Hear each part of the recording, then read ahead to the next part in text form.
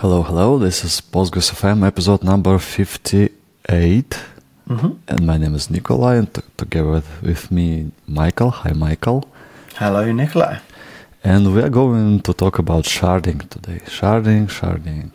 Two big experts of sharding are going to discuss sharding.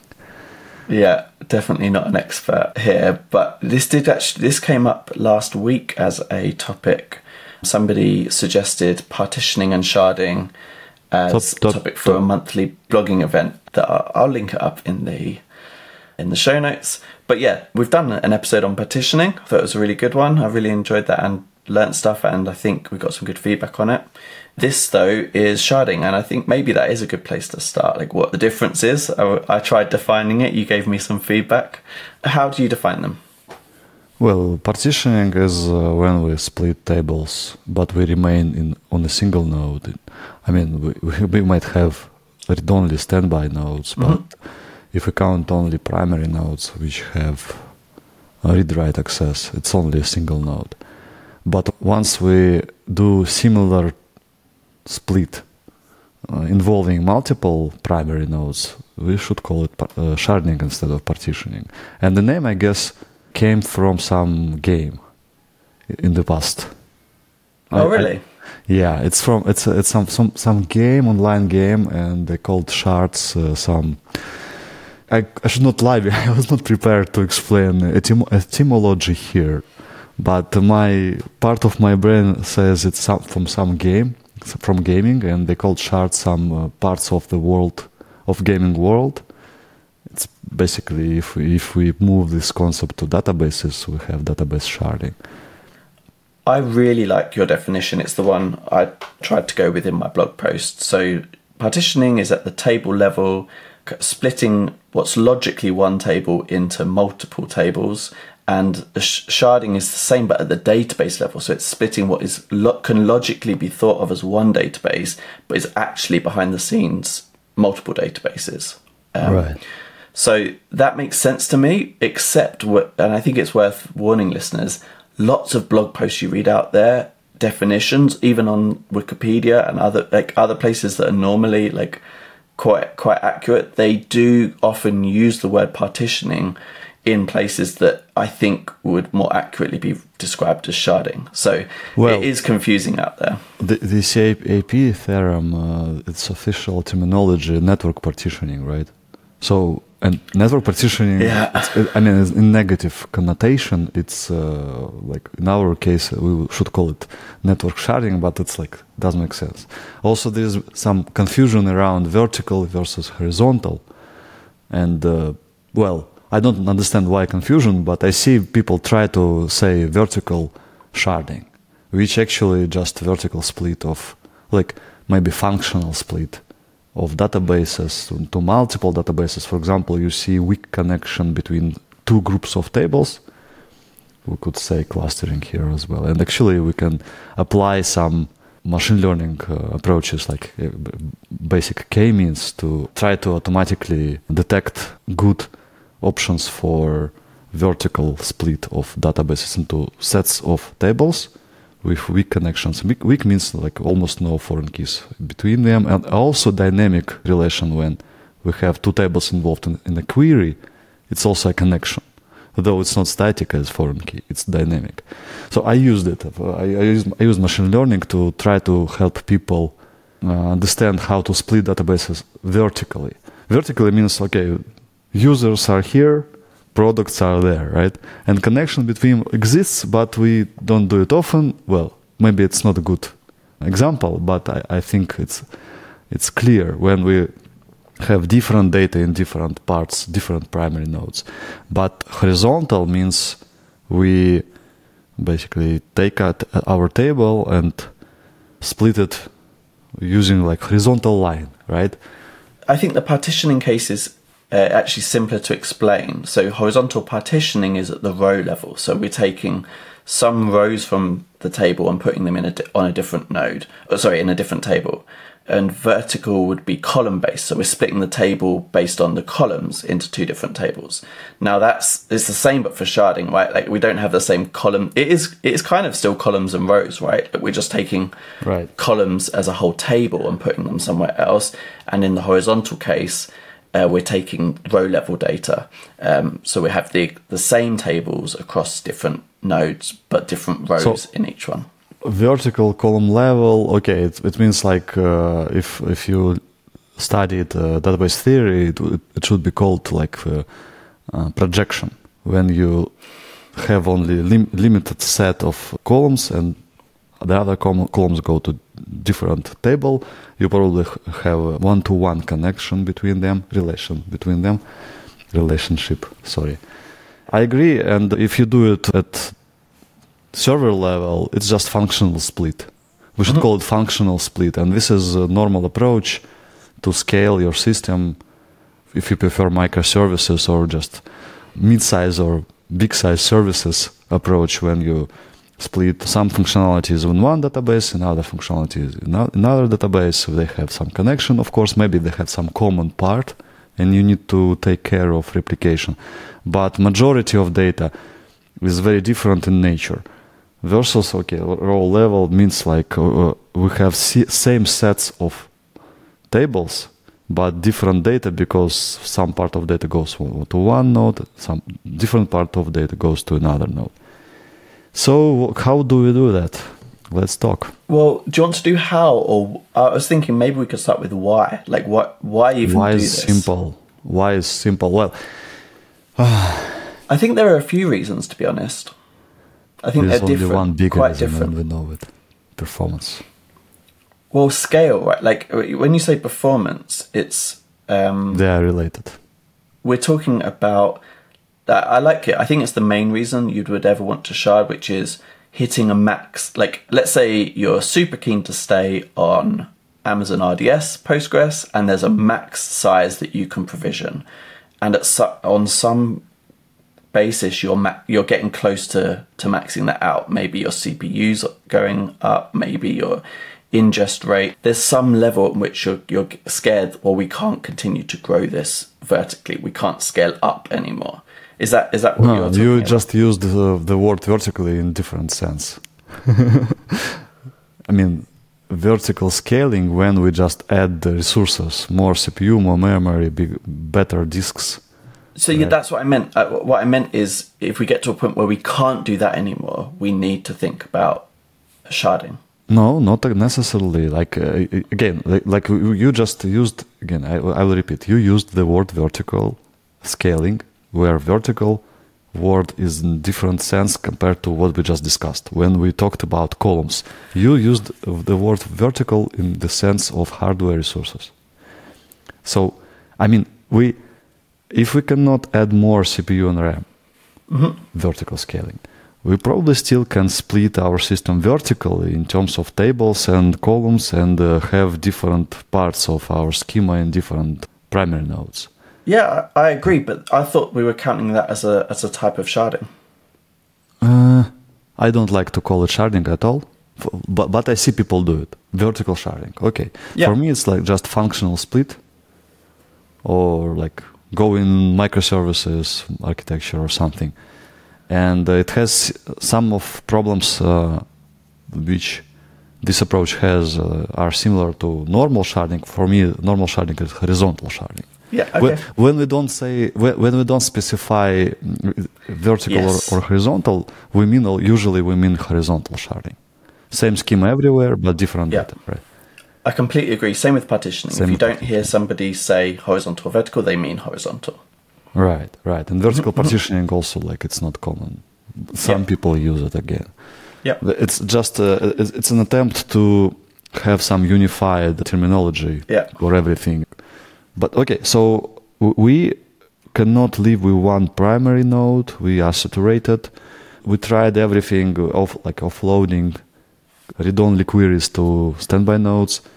We reduced frequency probably with some caching, with some optimization, and so on. We still see that we are growing, and soon one node is not enough, it's a very painful situation, very scary, especially for CTO and so on, to suddenly to hit the ceiling.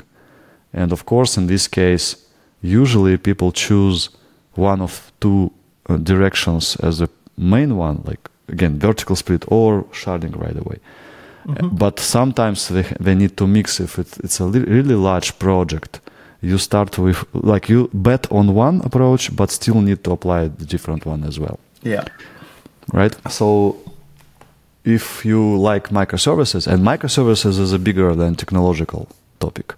It's not just technological. Microservices is organizational topic. You need to change management and how teams are organized.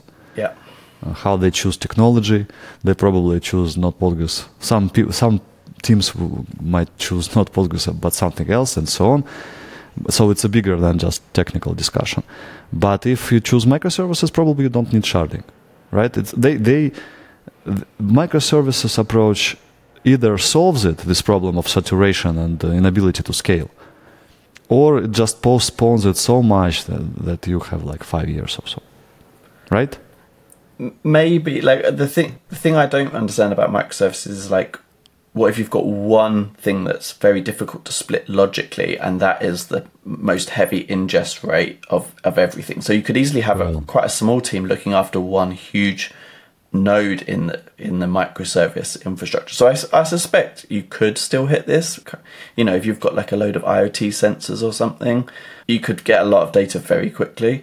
So yeah, I think it's possible even in the microservices. I cannot agree here. A lot of like, if you, for example, an e-commerce and a huge one, like continental leader, for example, and I have a few examples, Postgres-based, which I worked with directly, or I just learned from them based on discussions with the people involved. So if you choose microservices, and e-commerce, most of e-commerce systems somehow tend to choose microservices approach. They love it. I mean, engineers, backend engineers and managers, they usually choose microservices. In this case, it's very hard to imagine that one of services, which usually you have, some related to registration, inventory, orders, and so on, many services in typical e-commerce. It's hard to imagine that one of them will require sharding right away. You need to grow a lot to see the need in sharding of one of those services. It should be really huge. I agree for e-commerce. I think there are some sharding, or things that get called sharding, that are horizontal but have a different primary driver, I think. And I think that's analytics query performance. So Okay. I silently reduced the topic to OLTP as usual for me. Okay. But I agree, OLAP, analytical systems, they can have a lot of data, and usually sharding there is definitely a good thing to have. So I agree with you here, definitely. Cool. So a couple of reasons at least for wanting this, but yeah, I think how is probably a good thing to move on to. Like, what are our options? Right, how? So unlike MySQL world where Vitess exists, we don't have Vitess in Postgres, and attempts to migrate Vitess to Postgres failed. I know a few, and the developers of Vitess announced that they don't pursue this goal anymore. But we have a few options. Citus, first of all, and again, like I had a joke about we are big experts, because I consider myself not an expert in sharding at all, because I reviewed Citus and played with it a couple of times in the past, but it was before Microsoft has decided to open source everything. Yeah. So I always considered only open source part, because I didn't want to have vendor lock-in to Azure. But right now we have interesting situation. They open sourced everything, so it's worth reviewing once again, especially the very important feature for large and growing projects, rebalancing without downtime. Yep. It's super important for sharding, because you never know which node will grow. It's hard to predict, so you need some tools to change distribution of data in the future, but without huge downtime. And this feature was originally only in paid version of Citus, but now it's open source as well. but I lack up-to-date knowledge. For me, if we talk about OLTP, I usually asked, I talked to them, to Cytos team a couple of times and asked, please provide cases of pure OLTP, good, like heavily loaded systems with OLTP workloads. But everything they provided at that time, it was like 2, 3, 4 years ago, it was looking as HTTP to me, not OLTP. You understand what I mean? So hybrid transactional analytical. For example, some search and analytical engine for videos or something where it's okay, like only limited number of users and they are motivated to wait a couple of seconds. In this case, it's okay, I mean, to have some latencies. But in OLTP, we have only usually dozens of milliseconds or just hundreds of milliseconds, but not a second. A second kills our traffic and people go away. So we cannot wait. We cannot allow waiting so long. And when I benchmarked myself, Cytos was not behaving very well for OLTP. But then I've got some response on Twitter from developers that I do some things wrong. So very likely I did some things wrong. I mean, I was trying to measure latency overhead. This is my favorite test for such systems, because the biggest problem for performance when like splitting is not that difficult, but when you have something that decides which shard to go, router, right, it adds overhead because it needs to parse the query, and parsing query and so on requires time. So this adds overhead, and for me in OLTP case it's unacceptable to have overhead more than a millisecond. Millisecond is quite big already. What were you seeing? I don't remember details. Okay. It was a few years ago. Imagine if it was, and I'm not saying it is, imagine if it was tens of milliseconds, you would deem that completely unacceptable. Yeah, definitely, because it's already very close to human perception threshold, which we know 200 milliseconds. And we need probably multiple queries to serve one HTTP request, so I cannot accept that overhead at all, because I know my backend engineers will add milliseconds on their own. They know how to add more milliseconds, so I cannot allow this proxy middleware, right? I cannot allow it to have significant overhead. But again, my benchmarks very likely were not ideal because of this feedback, and I never tried one more time. So probably it's time to benchmark again and see the overhead of Cytos proxy. And you're a few years out of date, right? If they open sourced it a little while ago, so you're at least that much out of date. And I think the latest version included schema level sharding, which seems quite interesting for some like OLTP specific type split. Yeah, exactly. So it's quite vertical, right? If you were considering, if someone's considering sharding and they're on Postgres, they're gonna look at Cytos. They should look at Cytos, but there are other options as well, right? Like that's the. I would revisit this decision right now for OLTP, heavy loaded OLTP system, but again, benchmarks are needed once again, and probably some tuning and so on. And I still don't know very good examples of OLTP systems which use Cytos, but I'm not closely watching. I looked at their looked at some of their customers, and some of them are very analytics heavy. So like Algolia for search, Heap. I believe Microsoft use them internally for quite a few things. But Freshworks stood out to me as potentially, like that's a help desk ticketing system, right? Sure, they need to search as well, but a large part of that is OLTP. So that seemed interesting to me.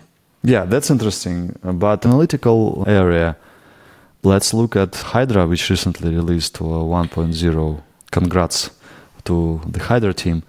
Interesting, column-based. And they inherited this code from Cytos for column store. So it's interesting.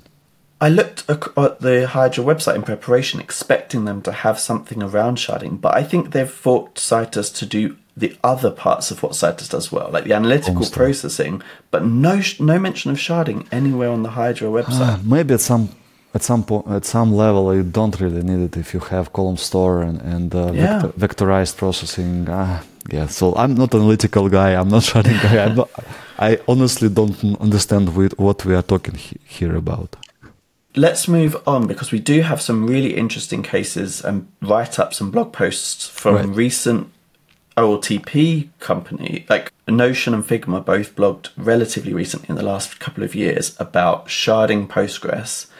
In a way which I call application server sharding, ASS, which I also implemented myself a few times. And this is what you usually choose because you don't have proper tooling. And we probably Citus is proper tooling for LTP. Again, maybe someone has good experience or knows about some good experience. I would like to know. Please comment anywhere, like on Twitter or on YouTube or anywhere. But applications server sharding or application level sharding, I like application server sharding because it's about this side. Application side sharding, sorry. This is challenging and requires an effort, definitely. And usually it's quite easy to split and so on, but you need to think about several things as usual. First is this rebalancing. In future, you will need it, definitely. Yep. And how to do it without downtime. Second is how to avoid distributed transactions. For example, it's an absolutely bad idea to have multiple connections to different primary nodes and work with them like in some messy way. You start transaction, you work with different connection, it also has transaction. If you do that, if you absolutely need it, you need two-phase commit, 2PC. But it's slow. So you cannot have thousands of TPS on 2PC at all. It's impossible. So it's very slow because it has its own huge overhead. So usually in OLTP context, we try to avoid 2PC unless absolutely needed. Mm-hmm. Right, and finally, you also need to take care of this router and should have small overhead. 1 millisecond is good. Probably that's it, high level. Yeah, I think the Notion blog post in particular. So there's two blog posts actually from Notion. One from 2021 where they initially did this and they shared a huge amount of detail in the preparation, how they chose things, how they were preparing for resharding. Later day rebalancing, sorry. And then there's a follow-up blog post from this year from them talking about resharding without downtime, or with, I think, less than a second of noticeable impact on users, which is incredibly impressive. But they might have even used the word partition key or something. They chose to shard based on what's it called, like workspace, because people aren't ever looking for information from two workspaces at the same time. So you don't have that same problem. Yeah, that's actually the same as with partitioning. It's very difficult. And I saw cases when people spend a lot of time trying to find the ideal partitioning key, or sharding key in this case, or a set of keys. For example, unlike partitioning, where we can, for example, choose one key and it's enough, we also need to think about how write workload will be distributed among multiple nodes here. And for example, we know Timescale Cloud, they unfortunately not an open source, they have basically sharding as well. And there you need to have two keys. One is time-based, timestamp, but it's not enough. Why? Because if you just use only timestamp, you will have hotspot. One shard will be receiving most of the writes all the time. So you need additional. For balancing, you need a second level of second key, basically, as a part of complex key. So, for example, a workspace ID could work here as well. Timescale multinode's a really good point, actually. I was looking it up, and it looks like you can self-host it. So even if it's not open source by definition. It's interesting news to me. Okay. According to I was reading some. I also thought that wasn't true until I checked the docs. What is the license? I didn't check, sorry. They have two licenses, Apache and Timescale, which is not open source. I very much doubt it's not. I don't think they're doing anything on the Apache one anymore. I think that's their old stuff. But anyway, let's not guess. I'll link up the docs and people that are interested can look into it themselves. This episode is full of guessing. But let's return to this main topic. You need to take care of these things, and you need to think about, as usually when you're architecting something, you need to think about how much of data you will have in 5 years, and how will you approach rebalancing with minimal cutover time. So you need probably involve logical decoding, logical replication, It's improving in latest Postgres versions. But it was a surprise for me in one case when it was not about sharding. It was about vertical split of a quite big system. And I was considering logical replication right away to perform a split. But split was like in two parts, like 50-50. And in this case, it's easier to use just physical replication than drop tables on both sides, which are not needed. Because it's easier to install, it has less bottlenecks, fewer bottlenecks and so on. So in some cases, just physical replication, and then you drop tables you don't need. And also balancer and lag detection is interesting there. So let me add one more item, which is quite like huge item. If you go, doesn't matter, microservices or sharding, you're going to have many more nodes. And in this case, operational side, you should be better. Auto failover, backups, provisioning, balancing, everything should work much better, more reliably. And in this case, it means that you need to simplify. If you rely on managed Postgres, probably it's also okay, but you need to trust it 100% and so on. But if you manage Postgres yourself, before increasing the number of primaries, you need to unify, for example, naming convention. It takes a lot of time if you have different schemas of naming of hosts, for example, for different parts of your system. And then you design some very good tool which, for example, performs minor or major upgrade or something. And then you bump into issue of deviations. So you need to simplify, unify everything, because you are going to have many more nodes now. Yeah, it's a great point. It's not cheap to add sharding. It adds a lot of complexity. So it's a good idea. That's a nice point to simplify things. It's not about sharding. It's about just growing fleet in terms of clusters. You have more Postgres clusters, so you need unification and simplification and so on. So I actually thought of thinking about the other options out there. I do remember hearing and reading up on EDB's product. It kind of in this area called Postgres Distributed. Now that kind of raises the point of a different use case for sharding, which is, one of the big advertised features of that is being able to keep data local to a region, for example. So like if you want to keep European bidirectional data, replication involved. So it's the new. Let's detach this topic because it's very different and specific. It's not sharding. Well, but by our definition of one logical database split into multiple physical databases, it kind of is. But then you need to replicate in both directions and so on.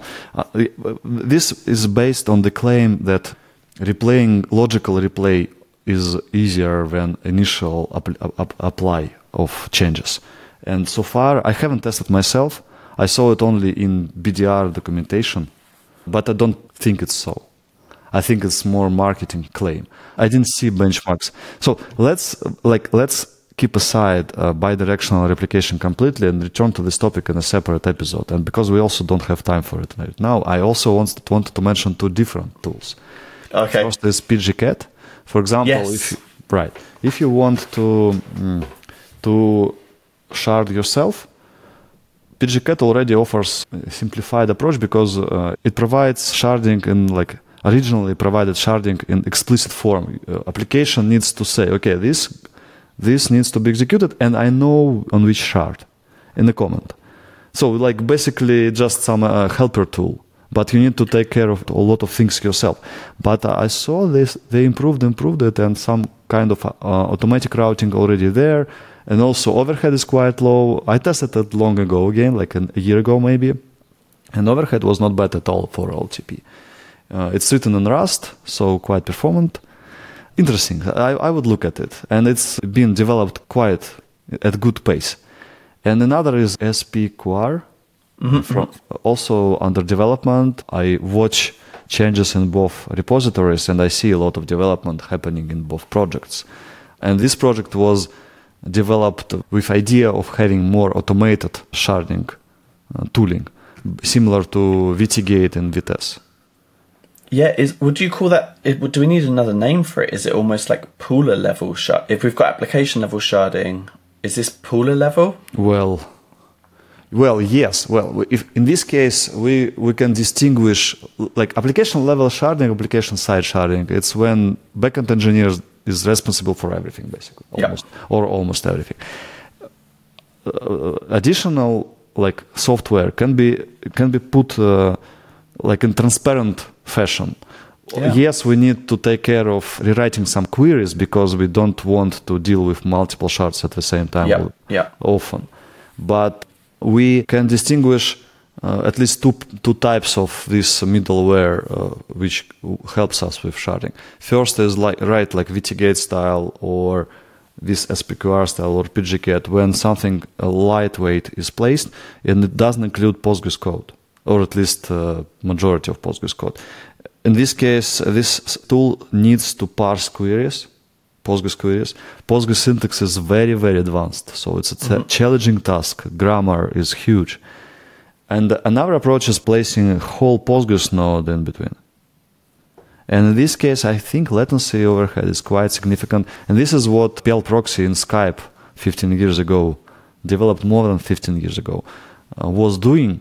And it's quite interesting approach. I'm not sure about overhead, but it has limitations that you need to rewrite all your queries in the form of server functions because it's kind of language. PL proxy, it's a language, which similar to MapReduce approach.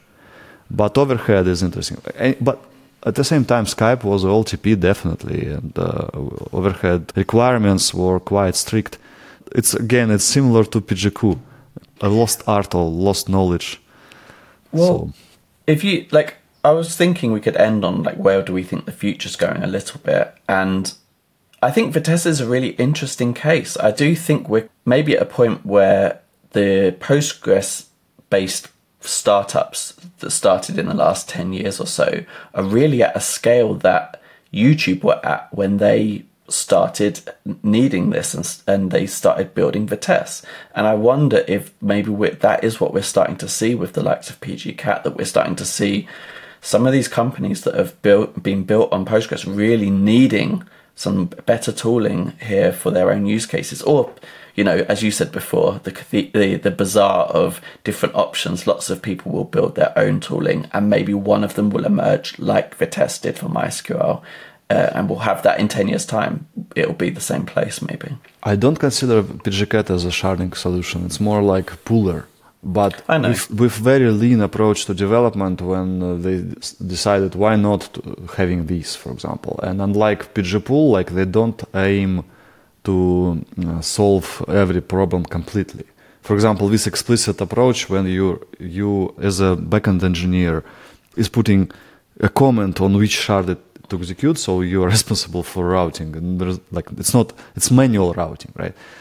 It works quite well. It's a simple feature. Why not, right? So I think with Postgres somehow very good sharding solution never existed, and Vitess has many features which usually are overlooked. For example, asynchronous flow of data between different parts of system, and if we consider a huge project. We shard different parts differently. So basically, we're already splitting to services, right?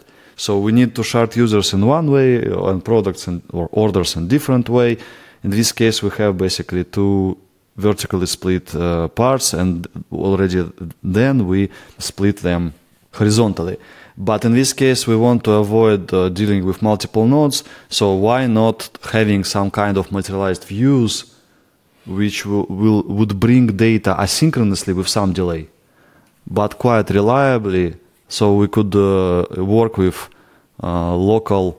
So, I mean, if you imagine some sharding system with ability to have different sharding keys for different parts of schema, plus you add materialized views with ability to be incrementally updated, not fully. Yeah. Okay. And ability to be incrementally updated asynchronously between nodes, plus also global dictionary, because sometimes you need some global dictionary, and also ability to synchronize everything. This is something like Vitess has already in MySQL world, but Postgres somehow don't have it, right? And I think it's possible to build it from bricks. It will take time, all these things, but somehow like full-fledged solution doesn't exist. Again, I'm lagging in terms of Cytos understanding. But because for me, like there is a requirement on the overhead. If it's not passed, I'm already looking at different direction. And so right now, I would revisit Cytos, revisit PGCAT and SPQR, and if tested for my case, and then go with application side sharding once again. Yeah. Unfortunately. Last question from me. I think I saw. Go on. For to have complete picture, there's also a third type of sharding maybe fourth type of sharding, when we don't shard in ourselves, when we don't have middleware, but we decide to split our system to multiple systems. If you talk about sharding, you talk usually about database split. But what if we split whole system? For example, we had only one website, but now we have 10 websites. But they have, for example, unified authentication subsystem. So you have one login, it works on each one of those 10 sites. And this can probably solve, you mentioned this problem, to have data closer to your customers. For example, you could have one website for one country, another website for different country. Maybe you have 100 of websites. They have single login system, and they have different databases. In this case, you split horizontally also, right? But you split not at database level, but at like whole system level. So they have everything separately. What about this approach? Yeah, and by the way, it's not just about speed. Like, it's not just about latency of having data close to users. It's also about residency, like privacy, legals. Law. Yeah. Yeah, exactly. But this approach is interesting for SaaS systems, maybe, like Notion. Yeah, well, but interestingly, they didn't. Like, there are a lot of benefits of keeping it as a single application, right? Simplicity of management. Or like having, let's say I'm part of one company in the US and part of a different company in Europe. I can have my I can log into the workspaces within the same UI very easily. So I suspect you can do it even if it's two different applications. You just need a single authentication system. It's possible to do. So you use one login as for Google services. You use one login for many different services, right? It works. Similar here, we can have different systems. They are the same. If we forget about legal details, they are all the same. But you log in to all systems using a single login. It works everywhere, like seamlessly. Yeah, I don't know if it would be quite as easy. Like, it's not easy. For example, okay, it's not easy, but you can grow a lot using this approach. Like scalability is infinite. I think I saw a talk by GitLab talking about splitting systems out. I think there might be a recorded version of it, but I suspect you know more about it than me. Which route did they go? Well, a disclaimer: they are still my customers. Yeah. So I would recommend checking their documentation. It's very transparent. Most of things are public. They split vertically first. And it's obvious for systems like GitLab, because if you think they have a lot of functionality, but some kind of functionality is quite automatic, and it's related to CI/CD pipelines. And this is exactly what was moved to different database, CI/CD data. Yeah. Mm-hmm. It's coupled very, very well inside CI part, but it's not that connected to different parts. Oh, by the way, check out what they needed to do with foreign keys when performed this split, because they needed to create a new concept. I forgot the name, but basically how it works, it's like asynchronous foreign key check between two databases. So it's quite interesting concept which helps you preserve at least something when you move data to different nodes, and this is useful. This experience is useful probably for other systems as well. And right now, I think they go to direction probably I don't need to discuss because it's still under development. But you can check their website documentation and open issues. A lot of information is open. Yeah, foreign keys are notoriously difficult. I think that's something Vitesse still is working on. Or might be soon even. I forgot the name, unfortunately, but there is some some name GitLab invented. They introduced some new concept for. We can find it and link it up, right? Yep. Awesome. Thanks so much, Nikolai. Good. Thank you. Thanks, everybody, and catch you next week. Bye-bye.